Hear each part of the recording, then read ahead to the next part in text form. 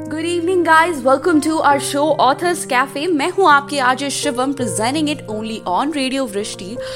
तो आपको पता होगा कि आज है हमारे साथ हमारे guest author mister Anand Ahuja. Well correction, doctor Anand Ahuja.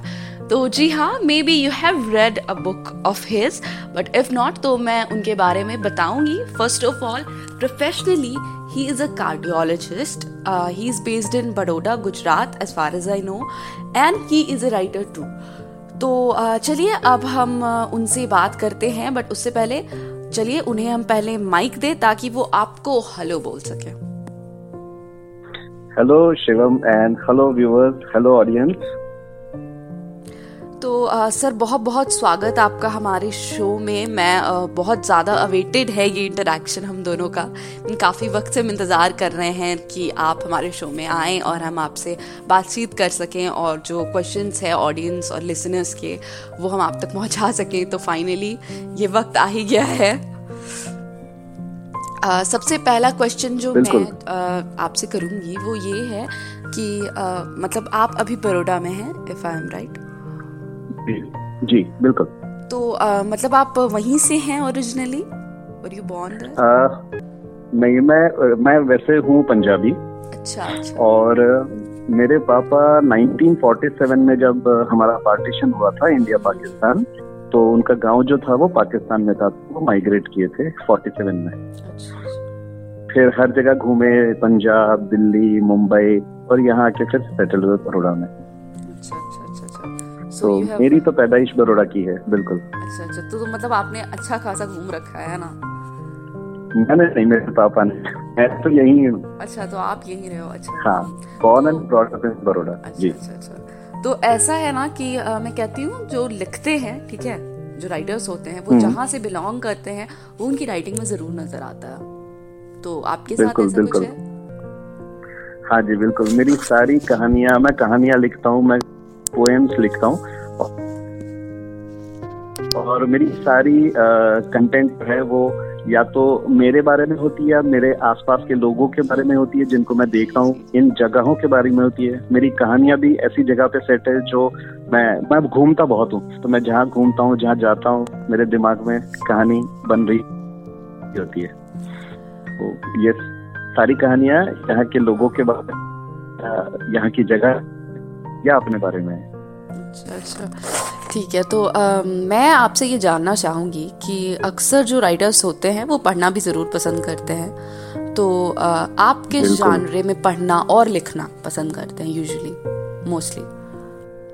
जी, ऐसा कहते हैं कि अगर ये लोग कहानी लिखना या कुछ भी लिखना अच्छा खाना बनाने के बराबर है। अगर आपने अच्छा खाना खाया नहीं है तो आपको पता नहीं चलेगा कि अच्छा खाना होता क्या है। तो आपने जो बनाया है वो अच्छा है कि नहीं। एग्जैक्टली। तो जी, अगर एक कहानी लिखनी है तो 100 कहानियां पढ़नी पड़ेगी। तो मैं हर तरह की कहानियां पढ़ता हूँ। मैं थ्रिलर्स पढ़ता हूँ, मैं रोमांस पढ़ता हूँ, मैं पढ़ता हूँ, इमोशनल स्टोरीज पढ़ता हूँ, क्योंकि मैं ये सारी लिखता भी हूँ।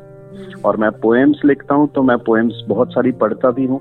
और जब हम पढ़ते हैं तो सिर्फ एक रीडर के पॉइंट ऑफ व्यू से नहीं, लेकिन एक बात को इस तरह से भी कहा जा सकता है, ऐसे भी कहा जा सकता है, या ये और ज्यादा ऐसे लिखते तो और ज्यादा अच्छा होता, तो उस तरह से भी दिमाग में चलता है जब भी हम कोई कहानी पढ़ते हैं, कोई किताब पढ़ते हैं तब।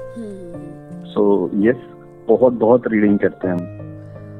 तो यही मतलब मैं जानना चाहती थी कि आप लिखना किस में पसंद करते हो, बट हाँ आपने बताया कि वो थोड़ा मिक्स टाइप है।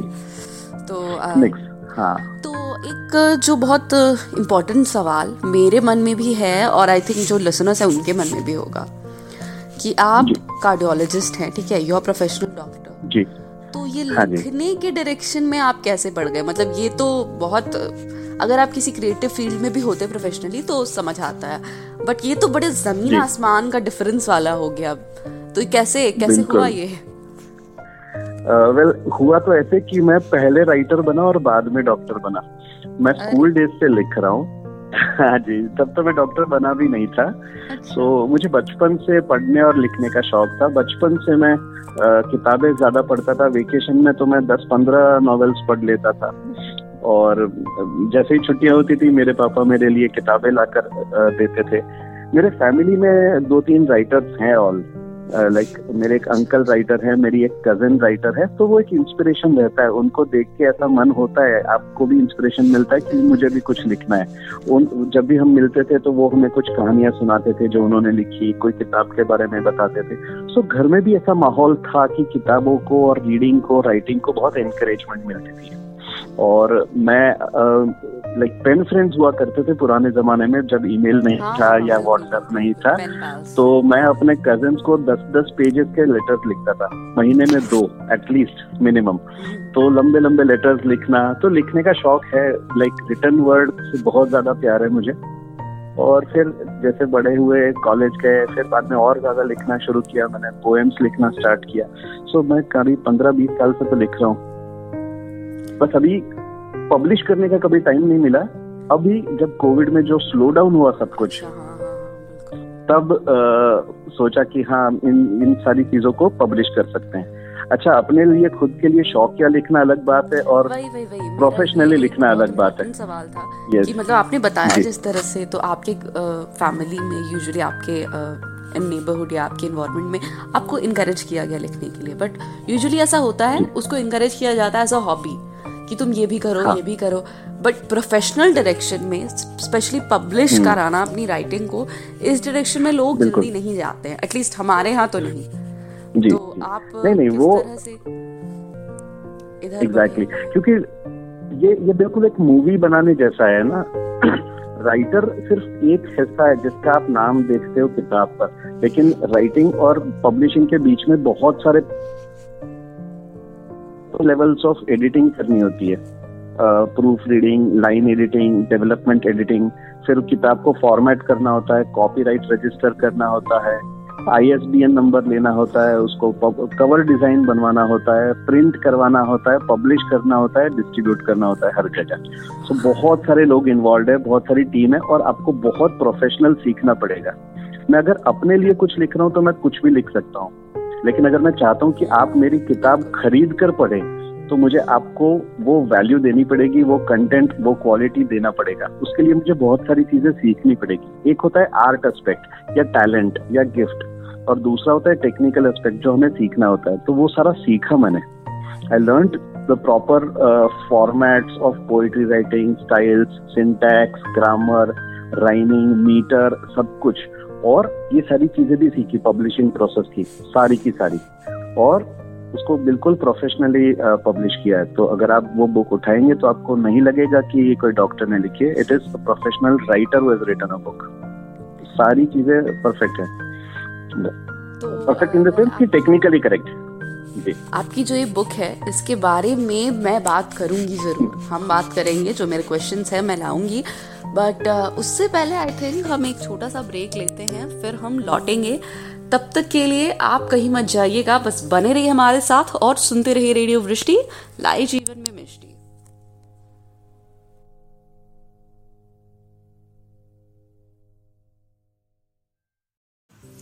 खुशी हो या गम, रेडियो वृष्टि बजाए हर मूड का सरगम।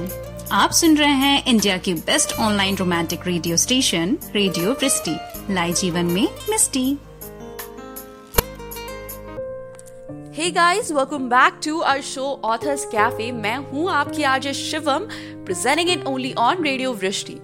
तो आपको पता है आज है हमारे साथ हमारे ऑथर डॉक्टर आनंद आहूजा। तो अभी तक हमने बात की कि किस तरह वो एक professional career of a doctor उनका है, बट उन्होंने राइटिंग की तरफ कदम बढ़ाया, और किस तरह वो किस जानरे में लिखना पढ़ना पसंद करते हैं, वो कहाँ से बेस्ड हैं, वे वाज बोर्न एंड रेज्ड। तो अब चलिए आफ्टर ऑल हम मेन मुद्दे पे आते हैं जो उनकी बुक है। तो सर, आपकी जो फर्स्ट बुक आई थी उसका नाम था I think dusky memories unfinished. हाँ जी। तो उसके बारे में क्या आप कुछ बता सकते हैं हमें, हमारे लिसनर्स को, a little synopsis? हाँ जी जी, डस्की मेमोरीज अनफिनिश्ड जो है वो एक रोमांटिक पोएम्स की बुक है। Like hardcore passionate romantic poetry है उसमें, और जो फोकस है वो है it is about memories of love and specially love which is not requited, like one sided, एक तरफा, जो मुकम्मल नहीं हो पाया फॉर व्हाटएवर रीजंस। अब वो जो मेमोरीज होती है उस प्यार की, उस मोहब्बत की, वो आपके दिल में जिंदगी भर आपके साथ रहती है और आपकी लाइफ को ट्रांसफॉर्म करती है। अगर आपको पता हो या आपने कहीं सुना हो तो जो कॉन्सेप्ट है लव का, उसके 7 स्टेजेस होते हैं कि इट स्टार्ट्स फ्रॉम अट्रैक्शन, फिर इन्फैक्चुएशन होता है, उसके डिजायर होती है, उसके बाद होती है, उसके बाद जुनून होता है, ये सारी चीजें होती हैं। उसी तरह से वन-साइडेड लव की जो मेमोरीज है उसको मैंने 5 स्टेजेस में डिवाइड किया है। तो सबसे पहला है मेमोरीज ऑफ लव। उसके बाद जो मेमोरीज हैं वो आपको उस रोमांस में, उस पास्ट वर्ल्ड में ले जाएंगी। सो सेकेंड है रोमांस का। थर्ड, इस रोमांस से आपको डिजायर बढ़ेगा, आपकी लॉन्गिंग बढ़ेगी। फोर्थ, बिकॉज बाद में लॉन्गिंग से कुछ हो नहीं सकता, आपकी लाइफ तो वैसे ही आप अकेले हो, तो it will transform your life. So जो पोएम्स है they are divided into these 5 sections. So we have 34 poems divided into 5 sections, totally 7-8 poems in each section. और को रोमांटिक पोएट्री है। और डस्टी मेमोरीज अनफिनिश्ड, ये जो टाइटल है इसका मैं मीनिंग एक्सप्लेन करता हूँ। तो ये जो मेमोरीज हैं ये डोरेंट होती है लेकिन कभी डेड नहीं होती, जिंदगी भर आपके साथ वो रहेगी। सो दे आर डस्टी, उनके ऊपर धूल पड़ी है लेकिन अगर आप उससे हटाओगे या साफ करोगे तो वो मेमोरी अभी भी इंटैक्ट है। और यस, और अनफिनिश्ड जो है वो एक पन है, श्लेष है। इसके 2 मतलब है। एक, वो मीनिंग जो मेमोरीज है वो इनकम्प्लीट है, वो प्यार मुकम्मल नहीं हो पाया इसलिए वो मेमोरीज इनकम्प्लीट है। So incomplete therefore unfinished. और दूसरा, चाहे वो इनकम्प्लीट हो बट दे आर अनडिस्ट्रॉयड, वो अभी भी इंटैक्ट है। सो अनफिनिश्ड, उस तरह से भी वो फिनिश नहीं हुआ। So dusty memories unfinished. So incomplete but undestroyed dormant या hibernating memories, that is the title. काफ़ी ये जो आपने बताया किस तरह से आपने इसे स्टेजेस में बांटा है और इस तरह से पोएम्स लिखे गए, कितना इंटरेस्टिंग सा कॉन्सेप्ट है ये, क्योंकि एक तरफा प्यार एक ऐसा चीज़ है कि आई थिंक मोस्टली हर कोई एक्सपीरियंस करता ही है इसे एक बार लाइफ में। बिल्कुल, स्पेशली फर्स्ट लव 80% लोगों का इनकम्प्लीट ही होता है, बट फिर भी जैसे कि फॉर एग्जांपल हमेशा सबका फर्स्ट लव का मेमोरी जिंदगी भर उनके साथ रहेगी। Never forget their first days of love. So it is one-sided most of the times. जो आप क्रश कह लो या इन्फैक्चुएशन कह लो, whatever it is, but that first surge of hormones, that memory will always remain special for you all your life. Actually आपकी बातें सुनते सुनते मुझे लग रहा है कि मैं कुछ यादों में, अपनी पर्सनल यादों में खो गई हूँ, which is very, I am doing this injustice to you, क्योंकि आप अभी हमारे शो में इंटरैक्ट कर रहे हैं, बट सच में आपकी जो बातें हैं, जिस तरह से आपने एक्सप्लेन किया ये, तो अभी आपकी बातों से मुझे ऐसा लग रहा है कि आई वंडर जब मैं ये बुक पढ़ूंगी तो मेरे पर क्या असर पड़ेगा। मैं तो लगेगा मैं टाइम मशीन में पास में चली गई हूँ। पढ़िए। तो मैं अपने लिसनर्स को ये बोलना चाहूँगी कि अब इंतज़ार किस बात का है यार, जाओ, just go get grab this book. तो क्योंकि आई नो पुरानी चीज़ें, पुरानी मेमोरीज एक्सेस करना थोड़ा टफ बिजनेस हो सकता है, बट मुझे लगता है कि जो इसका रिजल्ट होगा ना, बहुत सब मीठा फल होगा इसका। तो सर एक और क्वेश्चन मेरा कि ये बुक, इस बुक के बारे में तो हमने बात की, बट कोई नेक्स्ट क्रिएशन आपकी इन वर्क्स अभी? जी, मेरी जो नेक्स्ट बुक है वो एक शॉर्ट स्टोरीज की कलेक्शन है और उसका टाइटल है अ स्टोरी टू टेल। पिछली बुक थी रोमांटिक पोएम्स की, ये जो है रियल लाइफ, हाँ, और ये जो नेक्स्ट बुक है वो रियल लाइफ इंसिडेंसेस में ऐसे थ्रिलर एक्सपीरियंसेस या थ्रिलर स्टोरीज जो एक्चुअली हुए हैं मेरे साथ, उनकी ये कहानियां हैं। और उसमें कुछ हॉरर स्टोरीज भी हैं, कुछ थ्रिलर स्टोरीज हैं, कुछ इमोशनल स्टोरीज हैं। It's a mix of all. तो वो बहुत एक्साइटिंग स्टोरी है और मेरा ये मानना है कि लाइफ जैसे भी हो, अच्छी बुरी, good bad, ups and downs, ये सारी चीजों को आप एक्सेप्ट करो, तब आपकी लाइफ कंप्लीट होगी, फुल होगी। अपने आसपास कोई फेंस मत बना के रखो। हम डरते हैं कि कुछ हो जाएगा, हम अपने आप को हमें सेफ बना के रखने की कोशिश करते हैं। जी, हाँ, विद वॉल्स, टूट ना जाए।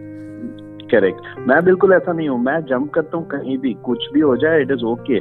ज्यादा से ज्यादा क्या होगा, गिरूंगा, but I will have a story to tell. मेरे पास कहानियां बहुत होंगी and I live stories. So ये सारी अपनी पर्सनल एक्सपीरियंसेस में रियल स्टोरीज, जो थ्रिलर स्टोरीज, जो ड्रामा मेरे साथ हुआ है लाइफ में, उसके बारे में है।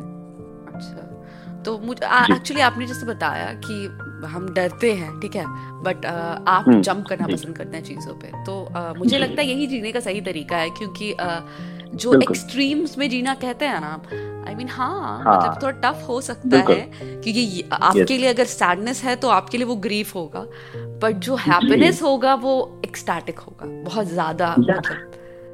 मुझे ग्रीफ से भी एतराज नहीं है, मैं मानता हूँ live fullest, you only live once, and ये से हम मिस्टेक से बहुत डरते हैं कि कोई गलत डिसीजन हो गया, गलत मिस्टेक हो गई। मैं कहता हूँ कि it is okay to make mistakes because life does not come with a user manual. So आप जियो पूरी तरह से and allow drama to happen in your life. अपने लाइफ में आप अपने आप को ओपन रखोगे, दिल को ओपन रखोगे, तो ड्रामा होगा, और ऐसा होगा कि रियल लाइफ का ड्रामा जो है वो फिक्शन से भी ज्यादा बड़ा ड्रामा होता है, हो सकता है। अगर आप पढ़ेंगे मेरी कहानियां तो यू विल रियलाइज कि ये हमारे साथ भी हो सकता था, अगर हमने ये किया होता, ये ना किया होता। तो सारे मेरे कहानियों के प्रोटैगोनिस्ट जो हैं वो इस तरह से सोचते हैं मेरी तरह से, और इसलिए उनकी लाइफ में ड्रामा होता है। कई कई जगह पे वो सक्सेसफुल होता है, कई कई जगह पे फेल भी होते हैं, इट इज ओके, लेकिन कहानियां जरूर बनती है उनकी। The cost of an epic story is tragedy, तो थोड़ा ड्रामा तो आना ही है एक स्टोरी अगर awesome। बिल्कुल, एब्सोल्युटली, जी जी जी, and I love drama, so next is all dramatic stories है सारी। ठीक है, तो चलिए और हम बातें करेंगे, बट उससे पहले हम लेते हैं एक छोटा सा ब्रेक। तब तक के लिए आप कहीं मत जाइएगा, बस बने रहिए हमारे साथ और सुनते रहिए रेडियो वृष्टि, लाए जीवन में मिष्टी। धुन दोस्ती की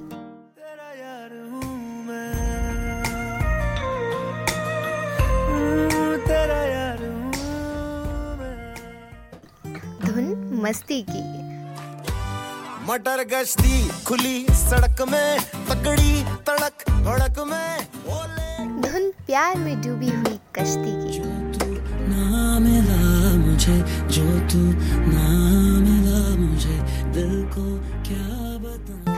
radio Vrishti plays all latest hits.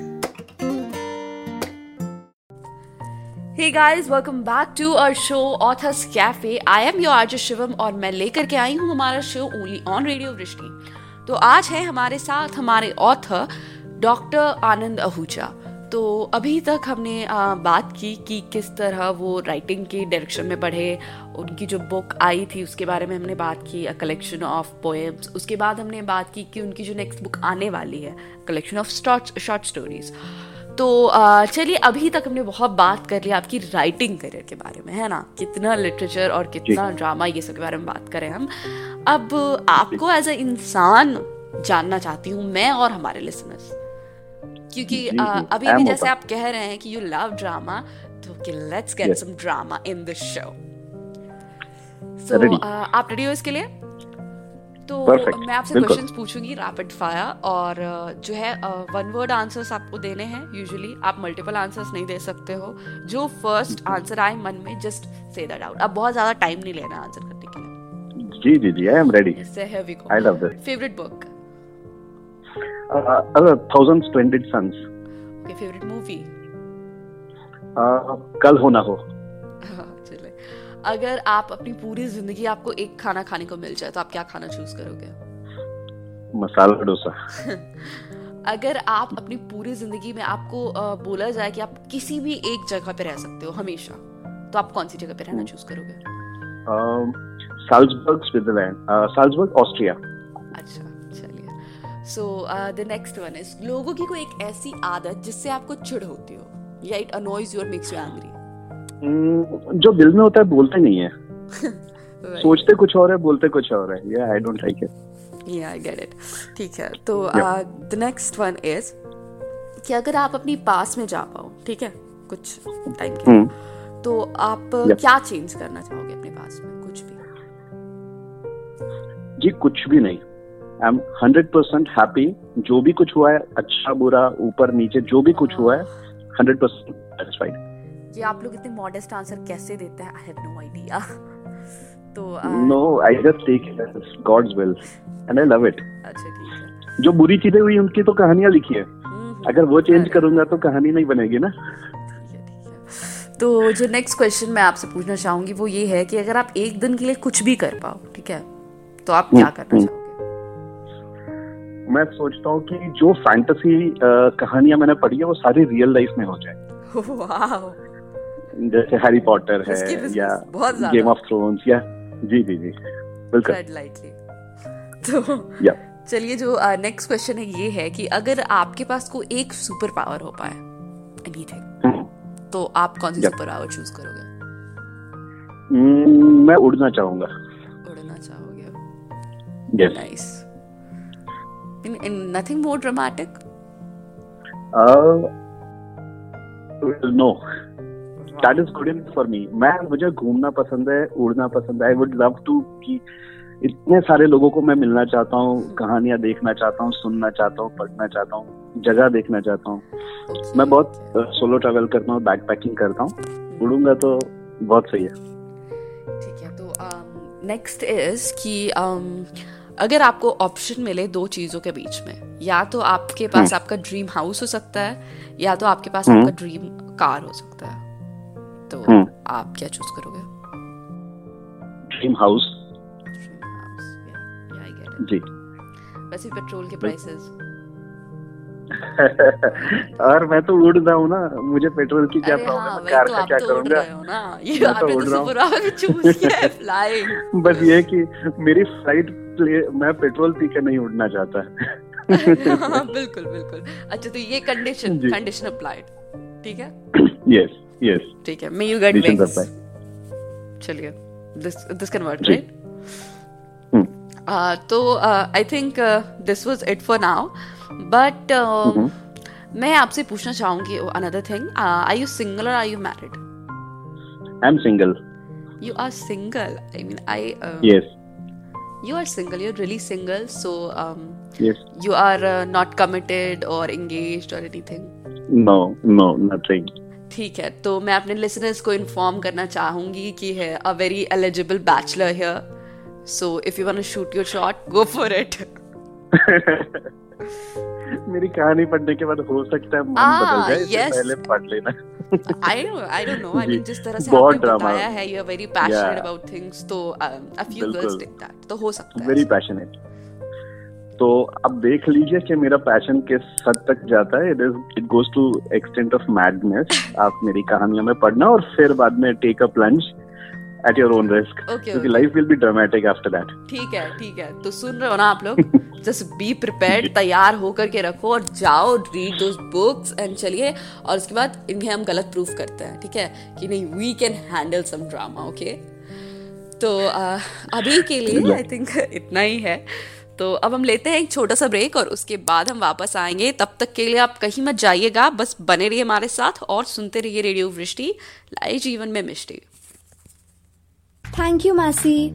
You're welcome.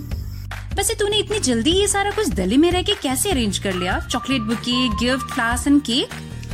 ओहो दी, बहुत सिंपल है। Download yours gift wala app Google play store से या फिर विजिट करो वेबसाइट www.yoursgiftwala.com पे और भेजो अपने लव्ड वंस को customized cakes, gifts, chocolate bouquet, fresh flowers और चॉकलेट्स, और इनके साथ आप मैसेजेस भी भेज सकते हो कहीं भी, और आप डायरेक्टली इनके स्टोर भी जा सकते हो। yoursgiftwala.com, power house road, near Mahila college, Katihar, 854105। Phone number 9470206295। और पता है यहाँ स्पेशलिटी है ना कि इनके केक्स घी से बने होते हैं। अरे वाह, इतना सब कुछ एक ही स्टोर में, वो भी कटिहार में। चलो फिर मैं अब भी डाउनलोड करती हूँ। हाँ बिल्कुल, और साथ ही खुद को भी अपडेट कर लेना। yoursgiftwala.com, खुशियों की डिलीवरी।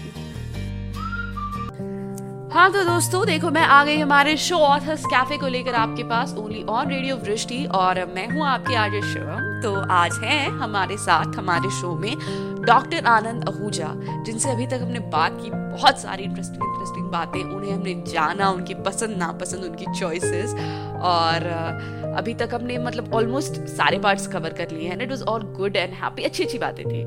बट अच्छा एक बात बताओ, मेरा ये मानना है कि किसी भी स्टोरी में कभी भी कोई रोड स्ट्रेट नहीं होता, ठीक है, कुछ टर्न्स तो जरूर होते हैं, थोड़े बम्प्स तो जरूर होते हैं, हर्डल्स तो जरूर होते हैं। तो would you like to share a few of them? आप अगर बताएं कि कुछ टफ टाइम्स जो आपने इग्नोर किए हो, या जो प्रॉब्लम्स, कोई स्ट्रगल्स। जो एकेडमिक जो स्ट्रगल्स हैं कि बहुत ज्यादा पढ़ाई, प्रिपरेशन, स्ट्रगल्स, इनसिक्योरिटी, कोई एश्योरेंस नहीं, वो तो एक चीज है, it is part of life. अगर आप मेरी बुक पढ़ोगे तो वो वन साइडेड लव की बुक लिखी है मैंने, तो आप सोचो कि कुछ तो रहा होगा ना, ऐसे तो पोएम्स निकलती नहीं है दिल से। तो I have been through hard breaks, so उसी को तो मैंने कहानियों में पोएम्स में ट्रांसलेट किया है। So yes, I have been through hard breaks also, and real terrible hard breaks, क्योंकि मैं दिल से ना, I am an emotional person और मैं इंस्टिंक्टिवली जीता हूँ। जो मेरा मन करता है, जो मैं सोचता हूँ, मैं वही करता हूँ।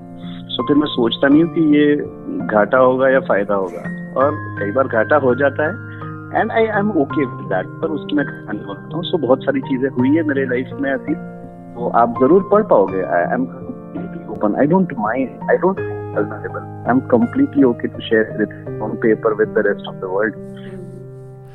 वैसे भी कहते हैं ना कि वल्नरेबल होना जो है, ये एक ऐसा रिस्क है जो हमें लेना पड़ता है अगर हम ट्रू कनेक्शन एक्सपीरियंस करना चाहते हैं अपनी लाइफ में। हाँ, तो आप बेफिक्र हो जाओगे, आप बेफिक्र होके बिना किसी रिस्ट्रिक्शन के जी पाओगे, and that is your live fullest.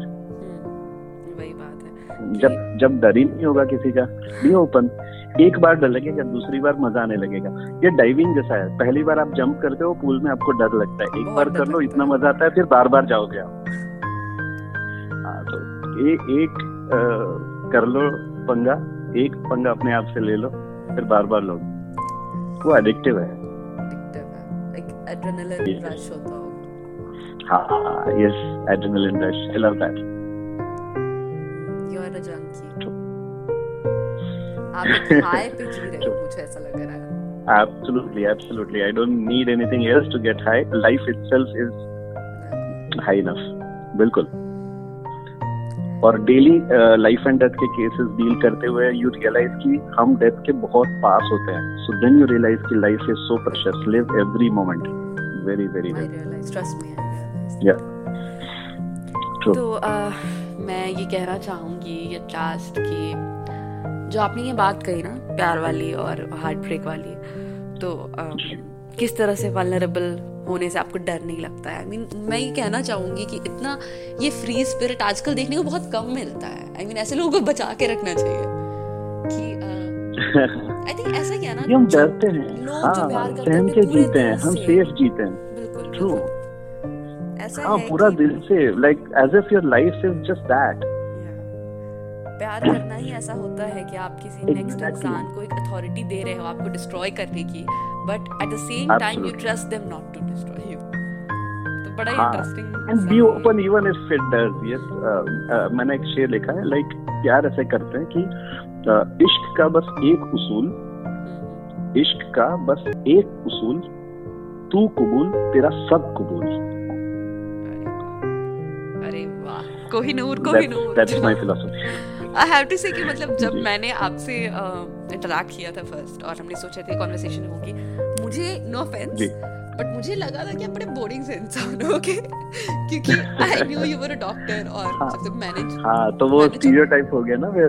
भाई आई एम सॉरी, मतलब मैंने जितने डॉक्टर्स से मैं मिली हूँ मोस्टली बहुत जो लोग शांत रहते हैं, वो इतने खुले नहीं होते हैं और कंजर्वेटिव होते हैं थोड़े। तो मुझे लग रहा था कि मे बी आप भी वैसे ही होगे, बहुत ज्यादा नर्ड टाइप, बहुत पॉइंट टू पॉइंट बातें करने वाले, बट आपको इतना फ्री स्पिरिटेड देखकर सच बता रही हूँ मैंने बहुत एंजॉय किया ये कॉन्वर्सेशन, और मुझे पता है कि ये टाइम निकालना आपके लिए कितना मुश्किल रहा है। तो मैं अपनी तरफ से आरजे शिवम और टीम रिश्ती की तरफ से आपको बहुत बहुत शुक्रिया कहना चाहूँगी to finally be on a show. और ये जो कॉन्वर्सेशन हमने की, इसके लिए interaction, it was so fun. मैंने बहुत एंजॉय किया, हमारे लिसनर्स ने आई एम प्रीटी श्योर बहुत एंजॉय किया होगा। तो that is it, thank you very much. Thank you everyone. Thank you Shivam. Thank you so much for this. Means a lot. I just hope कि आप वो पढ़े और प्लीज मुझे फीडबैक दीजिए आपको कैसी लगी। अरे हाँ, बिल्कुल बिल्कुल। सो लिसनर्स, यहाँ से फीडबैक के लिए बहुत इम्पोर्टेंट हमारा रिक्वेस्ट है ये। तो प्लीज़ आपको कैसा लगा हमारी कन्वर्सेशन, और specially the book, go read the book. और आपको कैसा लगा वो बुक, प्लीज़ लीव फीडबैक। तो आज का हमारा सफ़र यहीं ख़त्म होता है, बट फिर भी आप से हम मिलेंगे अगले हफ्ते। तब तक के लिए आप जाइए मत कहीं, बस बने रहिए हमारे साथ और सुनते रहिए रेडियो वृष्टि, लाए जीवन में मिष्टी।